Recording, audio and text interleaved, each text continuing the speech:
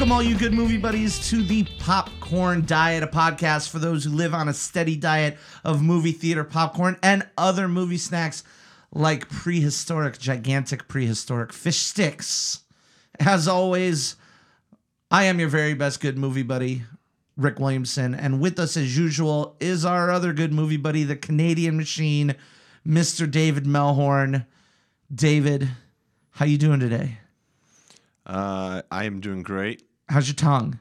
I got a little bit of numb tongue. Yeah.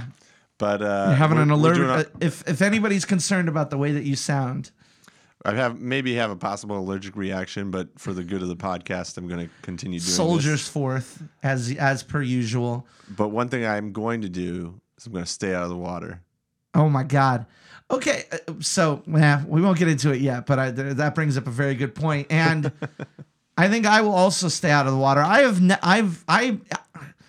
am somebody who long believes in not messing with the ocean.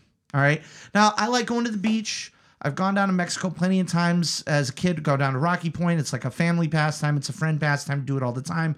I'll go on a cruise, but like you ain't gonna get me. Will you get past the point where your feet can hit the bottom? No. That's an easy one. In the ocean, no. No body surfing for you. If we're in the boarding, if we were in the middle of the ocean and the cruise is like, come down to like this deck and you can swim in the no, I'm not gonna do it. I don't mess with the ocean, and that is because there are things in the ocean that can eat me. Mm-hmm. And then it's not just the ocean. There are things there are plenty of things in the on land that can eat you, bears and shit. But the ocean is just a whole nother world down there.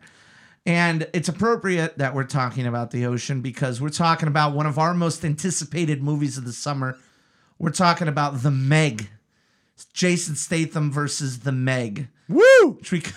You should have just called it that. Like if you would have just Statham versus The Meg, I think would have done. They should have done some fun teaser ones that were like almost like boxing, like Ooh, I like that. Statham versus The Meg. Some fun marketing there. So, but before we get into talking about The Meg as a film, I did want to talk because we about a year ago when a little more than a year ago when we started the podcast, one of our first episodes was on, it might have even been our first episode, was on the Tom Cruise, The Mummy. And those were when our episodes were a little bit longer, and we talked a lot about monster movies. Mm-hmm. And one of those kind of offshoots of monster movie is the Animal Attack movie. It's the nature run amok film. Mm-hmm. And I know for me, that is one of my favorite types of film. I don't know if I could call it like my favorite type of horror film, but if there is an animal on the loose eating people and there are other people trying to stop it, I will be there for it. Do you feel the same way? They're great popcorn movies. They're great. I'm not going in expecting a masterpiece. I just want to go and be entertained. It's a movie that I've honestly, as long as they're not too obnoxious, I've got no problem with people talking during the movie. Enjoy it. Talk about its ridiculousness. Like, again, within reason. But, like, it's not one where I'm like, everybody be quiet. Take this seriously. Like, Take it for what it is. Especially when at the showing that we were at, there was somebody in the front row who kept turning their phone on, which again, and I know I've said this before, but if you're in a movie theater, like number one, don't take out your phone. But number two, at least have the common damn courtesy to realize that you're in the front row and the entire theater can see you, you selfish prick. Because like sometimes like when you're sitting in like a recliner theater and it's stadium seating, like you can't see the seat in front of you. Sure. So if you got your phone on dim and you got to check it for whatever, fine.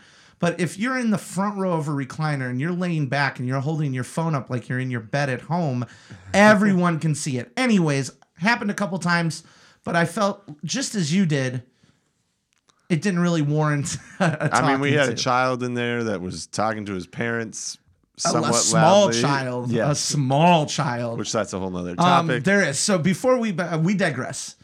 What is? 'Cause, I mean, obviously, the animal attack movie has been around for forever, and you can go back to even like the giant animals of King Kong, or you can go to the mother of all animal attack movies, Jaws.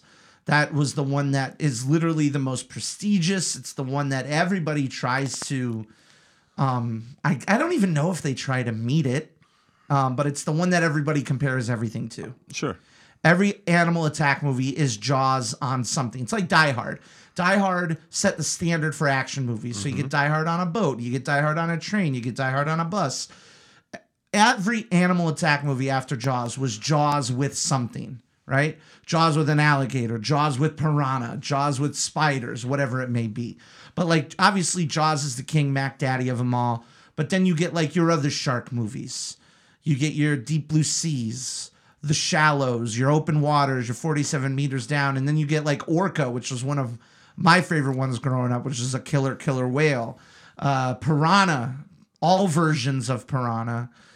Anaconda, Lake Placid, Arachnophobia. And there are rising and falling levels of quality there. So what do you think makes a good, or even good, that's not a great word to use, but what do you think makes an enjoyable animal attack movie? Like if you had to put together the pieces of an animal attack movie, what do you think makes it good? And we could analyze Jaws and what makes that good. But I'm interested to hear your thoughts about it because I have my own thoughts naturally. Well, I think first and foremost, it's whatever the thing is. Okay. Whether it's a shark, whether it's a big snake, whatever it be, it has to be something legitimately terrifying. Like, yeah. Like or at the very least interesting. It doesn't even have to look good on screen. I mean, that's a bonus. But there's plenty of movies where the big thing doesn't look that great on screen. Yeah. But it needs to be something ridiculous. Okay. I think the ones that are like super scary are the ones where they like go for like something that's super real. Like, okay. Because you've got two corners, right? You got the more realistic ones, like a Jaws, like it was a big shark, but that was based on an actual event. Exactly. Right. So like everybody's fear, or a lot of people's fear when you're in open water, is sharks. Yeah. I can't see under the surface. There's a whole world of man-eaters under me. Anaconda, like people are terrified of snakes. Granted, there's not one that ginormous, sure, but like it plays to people's fear of snakes. Arachnophobia was one that exactly that one got me. But I don't. But then like you have spiders. something like piranha, which don't get me wrong, not that everybody's a big fan of piranha, but I don't think most people have like nightmares about piranhas. Sure, we don't come into into contact with piranhas sure, unless you live in Brazil or something. Sure. That's interesting. Okay. So I think that's a big part. And then you have the ones where you have like these genetically modified versions of things. Right. Like you've got like the Deep Blue Sea. I think Shallows is another one that plays to like the realism of like very much so. The shark isn't anything special other than it's a shark. Right. It's more the circumstances that makes it. So I think that what it is plays a big part into it. Okay. But I think also the situation that you're put into, the tension that it builds, the circumstances. I got a good one for you. Have you ever heard of the film Razorback? I've heard of the film. So that's kind of going back. We should mention Razorback because that is Jaws with a wild Australian boar in the Australian outback. It is, and it is it's like the size of a VW bug. It's a gigantic one, but it's actually not a bad film. It's not a poor, like a badly made film. It's moody.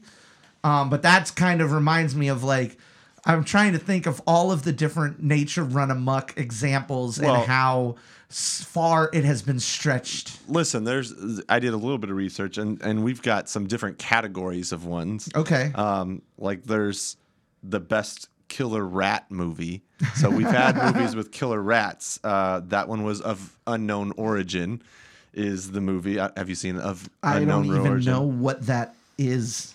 Well, he the person who directed it actually directed Tombstone and Stallone's Cobra. George Costamos? George Costamos? You like how I can make that pull? Yeah. Cosmatos, sorry. So you had that, but then you also had things like, do you remember Willard? I do remember both versions of Willard. Yes. I remember both versions of Willard. Cujo. You got Cujo. Well, and then you probably would have never guessed, but there's a whole genre of killer dog movies. Uh-huh. So you got ones like The Pack and Baxter. Jesus. So, and no, I don't know all these by heart. These are all off of research. Like you mentioned, Cujo, obviously. Uh-huh. You've got the Killer Croc ones like Alligator. You've got so that's actually Lake Placid, Blackwater, Rogue. Yeah, so that's super interesting because like going off of not just the animal itself, I think a big thing that makes these movies successful or not successful is the goal of the film. Because like you take, for example, Killer Croc or Gator movies, some of them are like kind of goofy. Like Lake Placid, it plays more as like a comedy that has a small body count than it does a scary movie. But then you take the movie Rogue, and Rogue was directed by Australian director Greg McLean, who directed Wolf Creek. And that is a genuinely like unnerving movie. And when he made Rogue, like it's surprisingly tense. And it's a story of tourists who ends up stranded in a swamp with a crocodile getting at them. And so I think that intent is very important with these movies. Sure. And this is almost the reason, I think intent is one of the reasons that the stupid Sharknado movies have become so successful, because those movies are essentially parodies. Mm-hmm. And to their credit, they've just leaned the hell into them. Sure. And the same thing is true of like a Jaws. Like the intent of Jaws is to make an unnerving, scary film. Mm-hmm. But the intent of, let's use a Piranha 3D, if you will, which I would argue is a great film because of its intent. It isn't, and I know you would argue against this, but I would argue that Alexander Aja, who directed it, and I don't know if I'm pronouncing his last name right, it's AJA, so it's Aja or Aja or whatever. He went out with a purpose of making a tongue-in-cheek, throwback,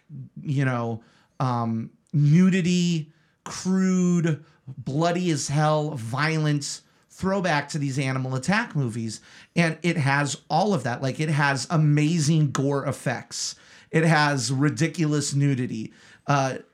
Jerry O'Connell's dick gets bitten off. Like, it has Richard Dreyfuss at the beginning acting like the character from Jaws. That movie knows what it is, and it does great at it.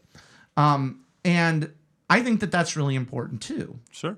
And I think the stuff like body counts is important. I think the way the kills are shown are important, because nobody just wants to see a shark movie that's just people getting pulled underwater. Yeah. That's not, especially if you can't make it suspenseful. Like if you do that, it better be one suspenseful ass movie if you're not going to get some action in there. I think some of the things that make the prestige movies so good is the actual good stuff. Like one of the things that makes Jaws so good are the characters and the way Brody interacts with his family, interacts with his town, and interacts with the people around him. That's actual good stuff. I mean, hell, I would never, I'm not comparing these two, but like a Lake Placid. I think a Lake Placid does the back and forth dialogue. I mean, it's written by David E. Kelly. The motherfucker wrote Ally McBeal. And he wrote a Lake Placid, and that does dialogue really, really well. Yeah, well, and I think you even get like a Deep Blue Sea where, we're not calling it a prestige film, but you get some memorable characters from it. LL Cool J's LL Cool J, Sam Jackson. Yep. So you get some memorable characters from it. It's not just strictly because there's plenty of films where, I mean, you can go to Anaconda or whichever one you want to pick. Sure. Like, there's a lot of people that die in that film that are just like random part of the group type There's of Owen deaths, Wilson. you know? Whereas, you know, movies like Jaws, Deep Blue Sea, even some of the other ones. Like Arachnophobia. You get to know the characters a little bit more before they start. Granted, you always have just the random casualties that set up that of course. This is a killer animal killer of sorts. Whatever. Yeah. But you get a little bit more meaning to some of the kills because you have a little bit more invested in them. Sure. But at the end of the day, you know, one of the things about these movies is, you know, they look for those reactions, those jumps, get people in their seats to jump, you know, get the moment of surprise, the cringing of, I know something's about to happen. Even if they laugh after it. Yeah. Like, but I think that's where, like, for me, I enjoy these films more than I enjoy, like, your typical horror movie where, like, some guy's going to come and just stab this person to death, you know, and bludgeon them. There's something about an animal movie that makes it less, I guess, I'm not going to say scary, but like easier to take because you can be like, whatever. Like, I'm not going to walk outside and there'd be like a crazy shark where there could potentially be a crazy with a knife or something. Sure. Yeah. Like there's a certain amount of like realism and escapism where like, yes, sharks do attack people on occasion or people get eaten by bears. Like there are animals in this world that can eat you. But like the odds of you in your suburbs running into anything that can eat you is if that happens, you are very unlucky. Yes. And so that kind of I kind of want to take that and I want to talk about Meg. Not the movie yet. I did a little research. I'm very familiar with this movie because this movie has been in development for over 10 years. It was actually a book. It still is a book series by Steve Alton, and it started as Meg, a novel of deep terror, and then it turned into The Trench, and then he literally has just made his living writing these Meg movies, novels, excuse me. And there are 7 of these things, 7 of them that exist, with an 8th one on the way. There are as many Meg books as there are Harry Potter books. There are double the amount of Meg books than there are Hunger Games books. And I read a few of them. I believe if I remember correctly, I've read 3 of them, which is more than my average. And the thing about these books is they are bananas. The first couple start out almost like, you know, your play on Jaws. They're almost like, and again, I mean, it's hard not to describe it, but the book even reads like a cross between Jurassic Park and Jaws. And they get crazy. Like they are, by the 3rd one, there's other prehistoric sea creatures. There's mosasauruses and other chronosauruses and other types of creatures that are being discovered in the ocean. And naturally, people were trying to make this into a film. And like I said, it's been in development for over 10 years. Back in 2005, there was word that New Line was actually gearing up to make it with Jan de Bont, who directed Speed, who directed Speed 2 Cruise Control, directed Twister. He was scheduled to be the director, and Guillermo del Toro was signed up as a producer. And obviously, that never happened. That fell through. And then later after that, I'd say about probably 2014, 2015, there was word that Eli Roth was going to be the director, which is super interesting because Eli Roth did the Hostel movies. He did the Green Inferno, which is a cannibal movie. Like he was known for his gore, his horror. And so that was super interesting, but that fell through. And then they brought on John Turteltaub to direct it. And I don't know if you know much about John Turteltaub, David, but this guy does not exactly have the bona fides, if you will. He does not have the screen credits to be the type of person that you would expect to direct this film. Just to throw off some of his movies. What you probably know him most for is the director of the 2 National Treasure films. Nope, that's not what I know him for. You probably okay, all right. I'm interested in this. We got to go all the way back. Let's just go all the way back. I'm gonna just Three Ninjas. Yep, that's what I remember him for. This dude directed Three Ninjas. I was quoting that before we went into the movie. I know, which I thought was really funny. He directed Cool Runnings. Also fantastic. He directed Disney's The Kid with Bruce Willis. It was all right. He directed Last Vegas with Morgan Freeman, the old guys in terrible. Vegas. Legitimately terrible. Legitimately terrible. What? Who? What? Perfect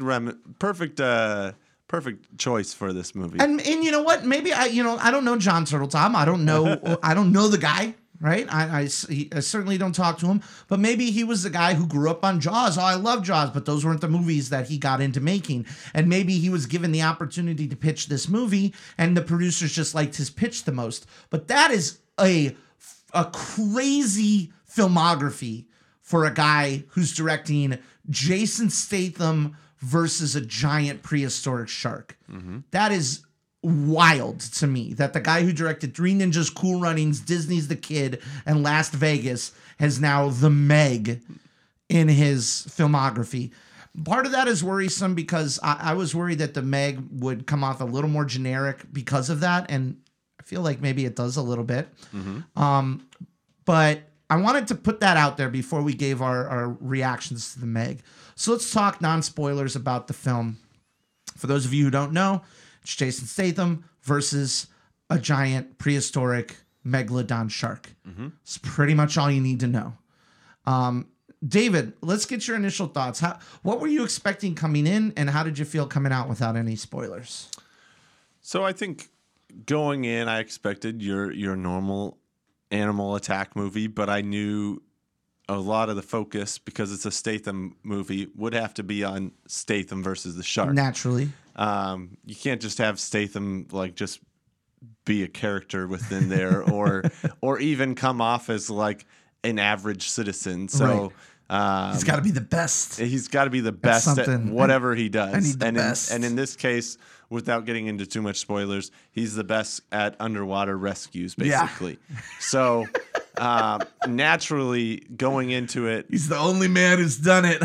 I was pumped about Jason Statham because I am a unashamed Jason Statham fan. Of course. Leader of the fan club. Good friend, good movie buddy, good friend of the podcast. Absolutely. So, but I mean, I didn't really have a whole lot of expectations as far as how the movie would go. I expected, a decent body count. I would say there's less than what I expected. Okay.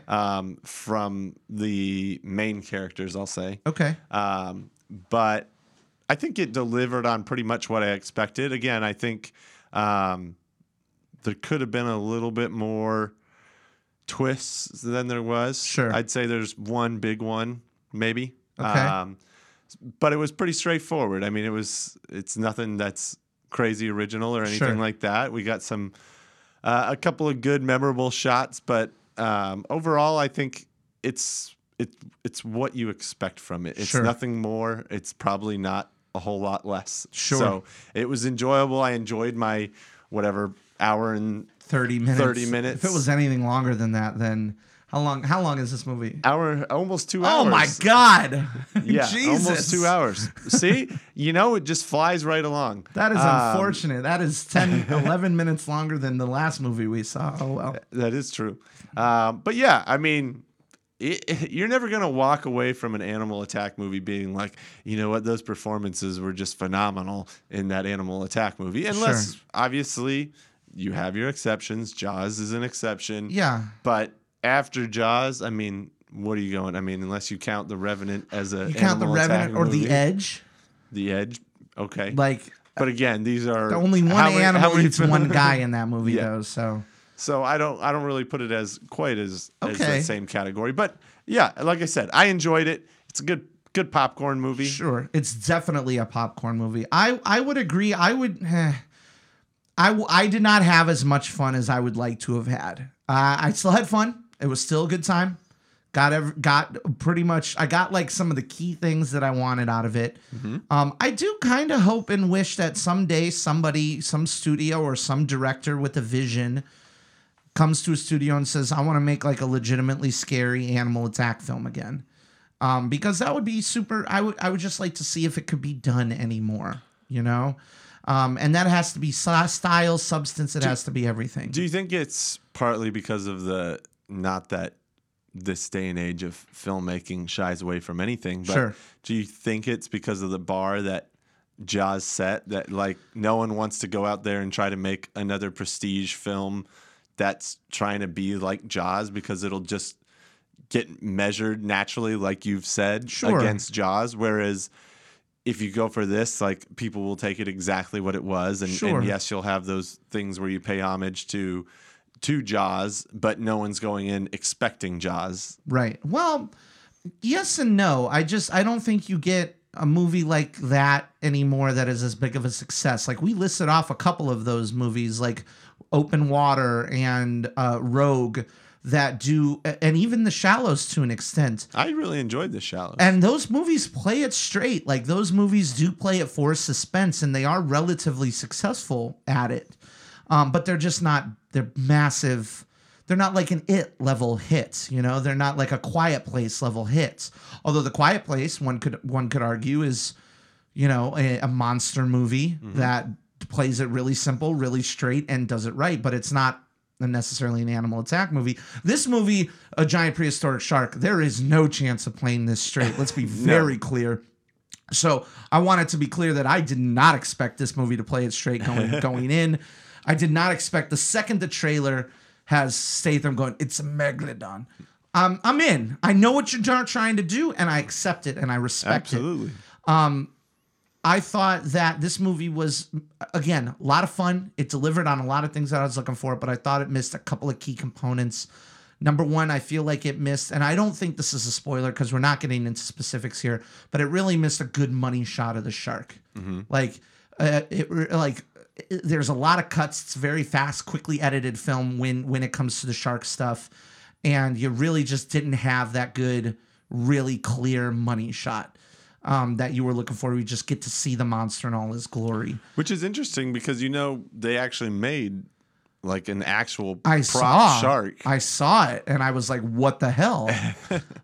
It's fun to see that shark in the context of the movie because you know which shark that was. Yes. And the second thing is that it wasn't as violent as I mean, it's a PG-13 movie. I totally understand that. It wasn't as violent as I would have liked for it to be. It didn't have the memorable kills that I was looking for. And remember, like, just like a severed limb isn't an R rating. Like you look at Jurassic Park. Yeah. It's a PG-13 movie that's got some really memorable kills in it. You look at even Jurassic World, which we saw earlier this year. That movie is very violent. That has numerous dismemberings and disembowelments and whatever. PG-13, and this just really I felt was lacking in that department. In the movie's defense, it's kind of hard to get like those precision type gore effects with a megalodon. By nature, it's so big that its mouth is just a gigantic black hole of death, and I understand that. It's going to be difficult to have a partial kill like a lot of these animal attack movies have. Right. Normally they have someone who's severely maimed. And yes, I want some like bit in half and yeah, exactly. Like that's typically a normal characteristic of these films. Right. Like you get to watch someone die slowly, basically. Right. And it's kind of hard to do here. Kind of hard to do when. But I did read a couple of interviews, both with Turtle Tom and with Statham, that said they had planned to make this like Cuckoo Bananas gory. So I am praying to God that they release some type of R-rated cut or some type because like that's kind of like Die Hard did that, where they did Live Free or Die Hard and they did a PG-13 theatrical cut and it was okay, but then they did an R-rated release and it had more cursing, it was a little more violent, and I know that it doesn't sound like that can make a movie, but to me, that would make this movie. Statham is Statham. He's hilarious in it. He's great in it. There's a running bit that we'll talk about in spoilers that you and I just kept laughing at. The rest of the cast is perfectly fine. You get the comic relief black guy. You get the big, lovable, cuddly, bearded guy. You get the serious Asian people. This movie's going to make a lot of money in China. It is. And that's an interesting question, David, is obviously with a lot of these blockbusters that have had very medium, very, very moderate success in America, you see massive success overseas. The Rock is one of the people who takes advantage of that, where Rampage made about $99 million, but it made 300 overseas.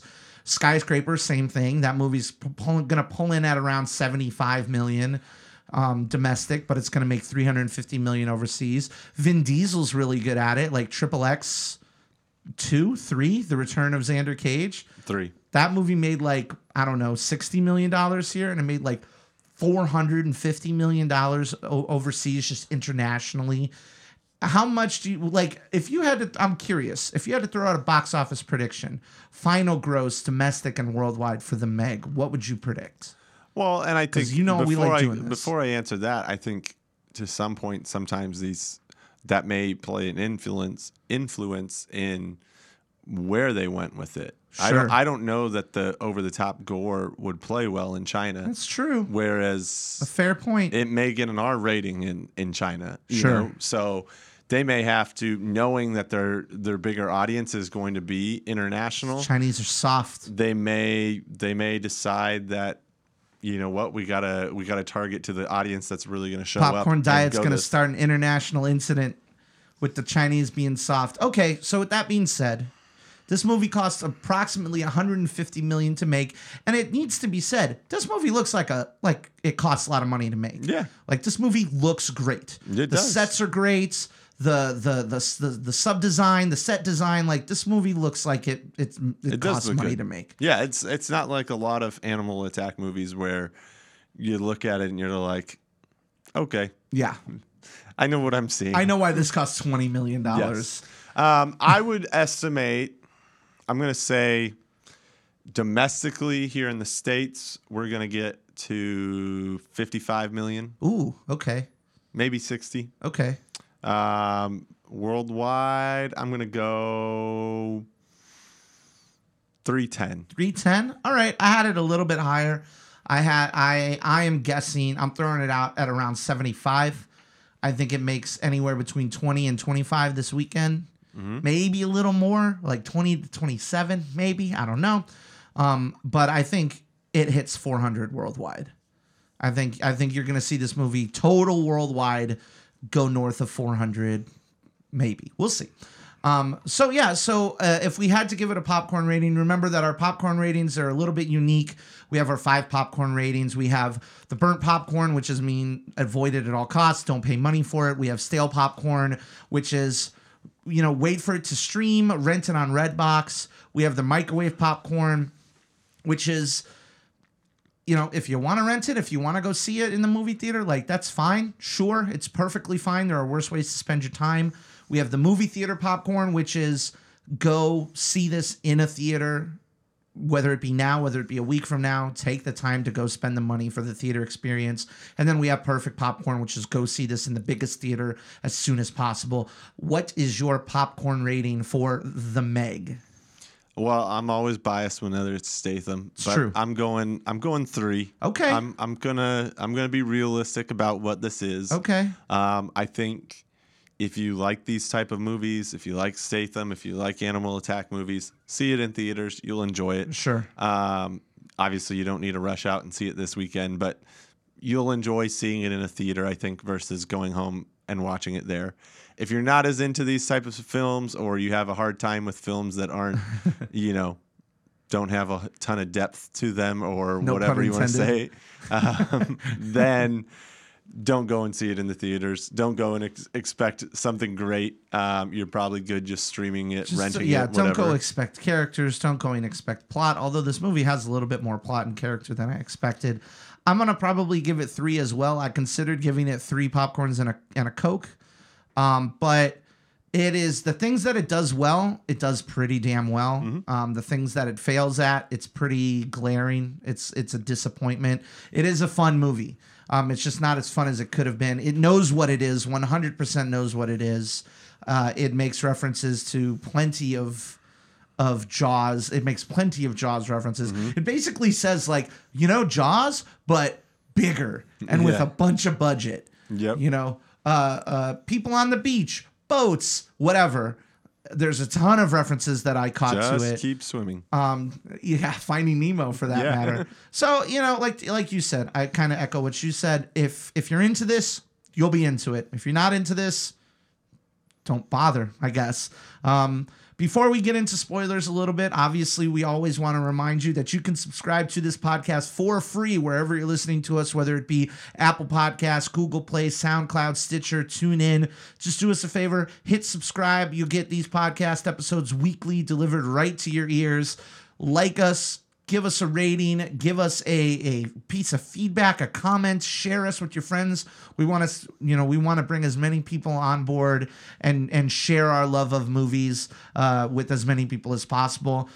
Also, you can follow us on social media, on Facebook, on Twitter, on Instagram, at The Popcorn Diet.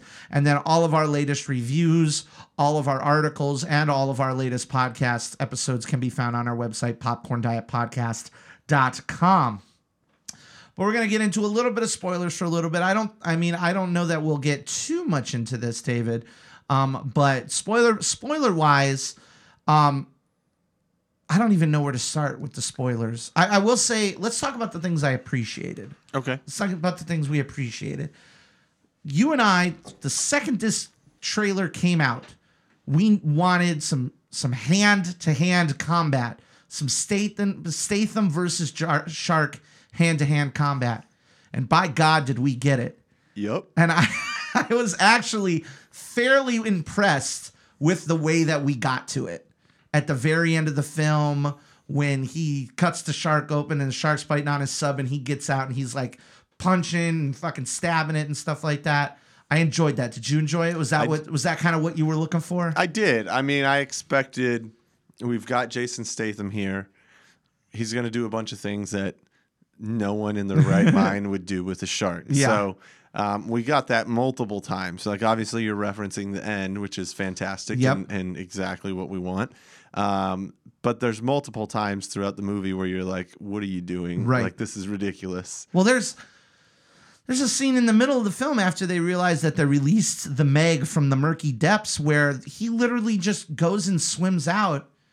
And it got me for a second. Like, I leaned over and I was like, I do not care for this, because he's floating out in the middle of the ocean. He's like, 100 feet away from the boat or whatever. Like, he's by himself. He's tied to the boat. He's got the rope and they got the winch on him and all that. And he's got the tracker spear because they got to try and track the shark. But he's so small that, it won't register you as a threat or some bullshit. I don't know. Well, and I think what they did really well in that scene and at a number of different points is the films that are in the open water that I feel like do the best job of like building that drama are like, you get a sense of like the sheer depth and like basically you're at the ocean's mercy. Right. Like, you have no way of defending yourself in the middle of this open water. Like, you're in their territory and you're screwed if they want to do something to you. Yeah. So I think they did a good job of, you got almost like the first person view when he gets out into the open water. Yeah. And I enjoyed that because I felt like it created that drama that you need, or that tension that you need in these type of films, because it's coming. Yeah. And you get a sense from the like kind of pump fakes and things like that sure. Like, okay, something bad's about to happen. Yeah, I actually thought that was one of the most effective scenes in the movies. One of the things that makes Jaws so effective is that for the most part, you're above the water. Mm-hmm. You can't see into the water. And the only time it cuts down into the water is during the shark's POV, until Hooper lowers down into the cage, and now all of a sudden man is in the shark's domain. And that's when you get that creepy shot of the shark swimming towards you and swimming around the cage and stuff like that. It's a very memorable sequence. This is a little bit different, but I found it to be one of the more effective scenes in film that puts you in the perspective of I'm floating up to my neck in water and there is something underneath me. And when he put the goggles on and just starts like looking underneath, I'm like, I don't like this because he's going to look down. There's going to be nothing there. He's going to look down. There's going to be nothing there. He's going to look down and there it is. You fuckers. I knew it was going to come. So that was actually a really, really effective scene. I really enjoyed that. I do wish I liked that they let the shark attack some of the beachgoers. Very bloodless, unfortunately. But I feel like we racked up a double body count, a double digit body count there. I would agree. A lot of Jaws references in this film too. I'm going to try and remember all of them, but particularly the boat being dragged was very reminiscent of Jaws. The shark cage, obviously, whole Jaws thing. The little kid on the beach. Oh, Mom, I want to go swimming. No, you don't, whatever. Very reminiscent of Jaws. I even found the way that he dragged the 3 platforms on the beach to be like the 3 barrels. And I was like, oh, okay, I get it. So I liked a lot of those references. I appreciated a lot of those references as well. Enjoyed that. Cast of characters, It was all right. It was okay. Yeah, I mean, you had some decent names in there. You had Rainn Wilson, who's kind of the goofy billionaire. Yeah. I thought he was all right. He was all right. He was too much Rainn Wilson. Like, I felt like they were trying to make him like he wasn't enough of a dick. Yeah. And I feel like they were trying to make him a dick. And he I don't know if that's Rainn Wilson being too nice of a guy. He needed to do more things that put himself in front of like everybody else that he was with. Right. Like he didn't come off as that like billionaire that's only concerned about himself. Right. You got that at times, but like you needed that dick move of like where he left everybody like somewhere or like you like those archetypes. Like those archetypes are archetypes and they're broad, but they're also comfortable. Because, like we're familiar with that. Yeah, because I think the reason you need that is like there's at times I feel like in every good animal attack movie where you almost cheer for someone to get it. Right. Right. And there wasn't really anybody in here like that. Yeah, like in Jurassic Park Lost World. Right. Like the bad guy, Ludlow. You want T-Rex to get him at some point. And or even the first Jurassic Park, like the lawyer, like the lawyer, or even freaking Newman. Nedry. Yeah, yes.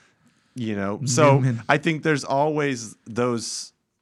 If you're gonna have this quote unquote villain in these types of films, like you need to build it up so that kill of them is that much more satisfying. Sure. And again, like you said, it's hard to make really satisfying ones when you've got this larger than life.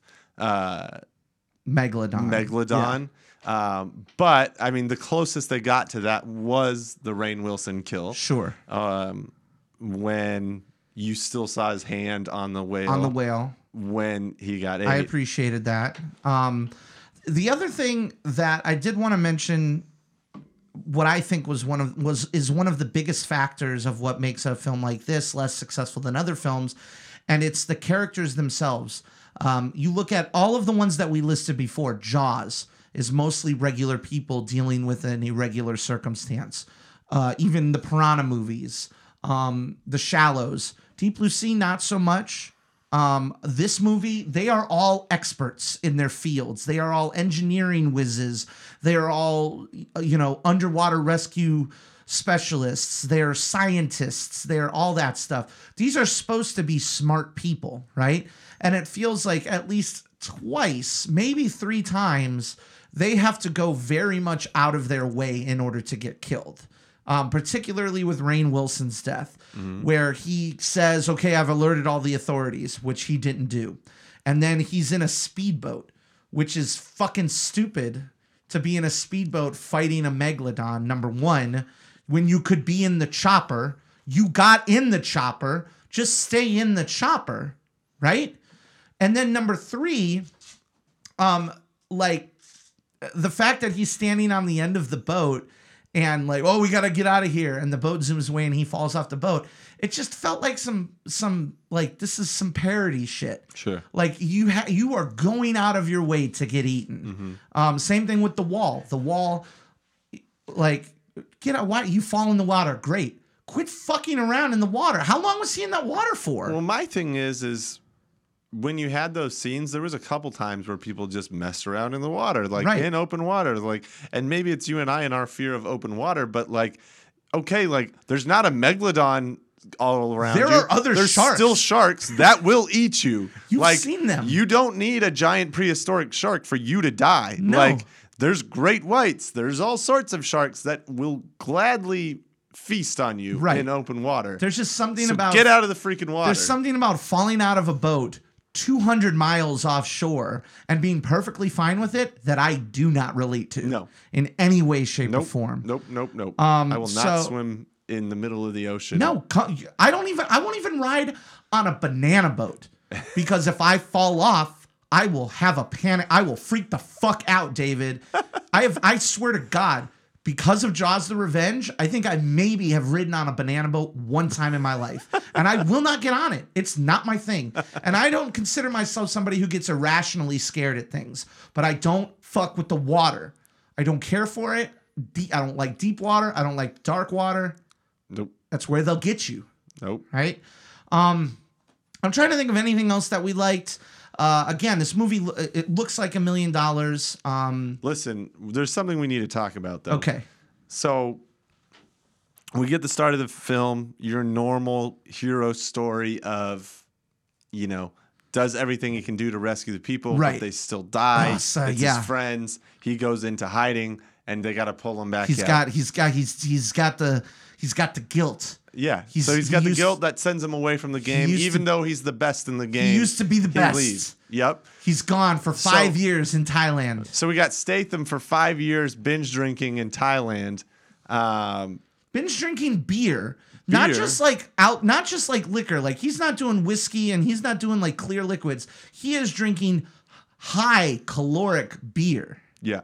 And the funny thing is they don't they come to him at the bar and like the waiter or waitress takes the old beer out and puts the new one in. And he's laying there like he's passed out. He talks to the guy and the guy's like, you drink too much. And he's like, you're just saying that because I got a beer in my hand.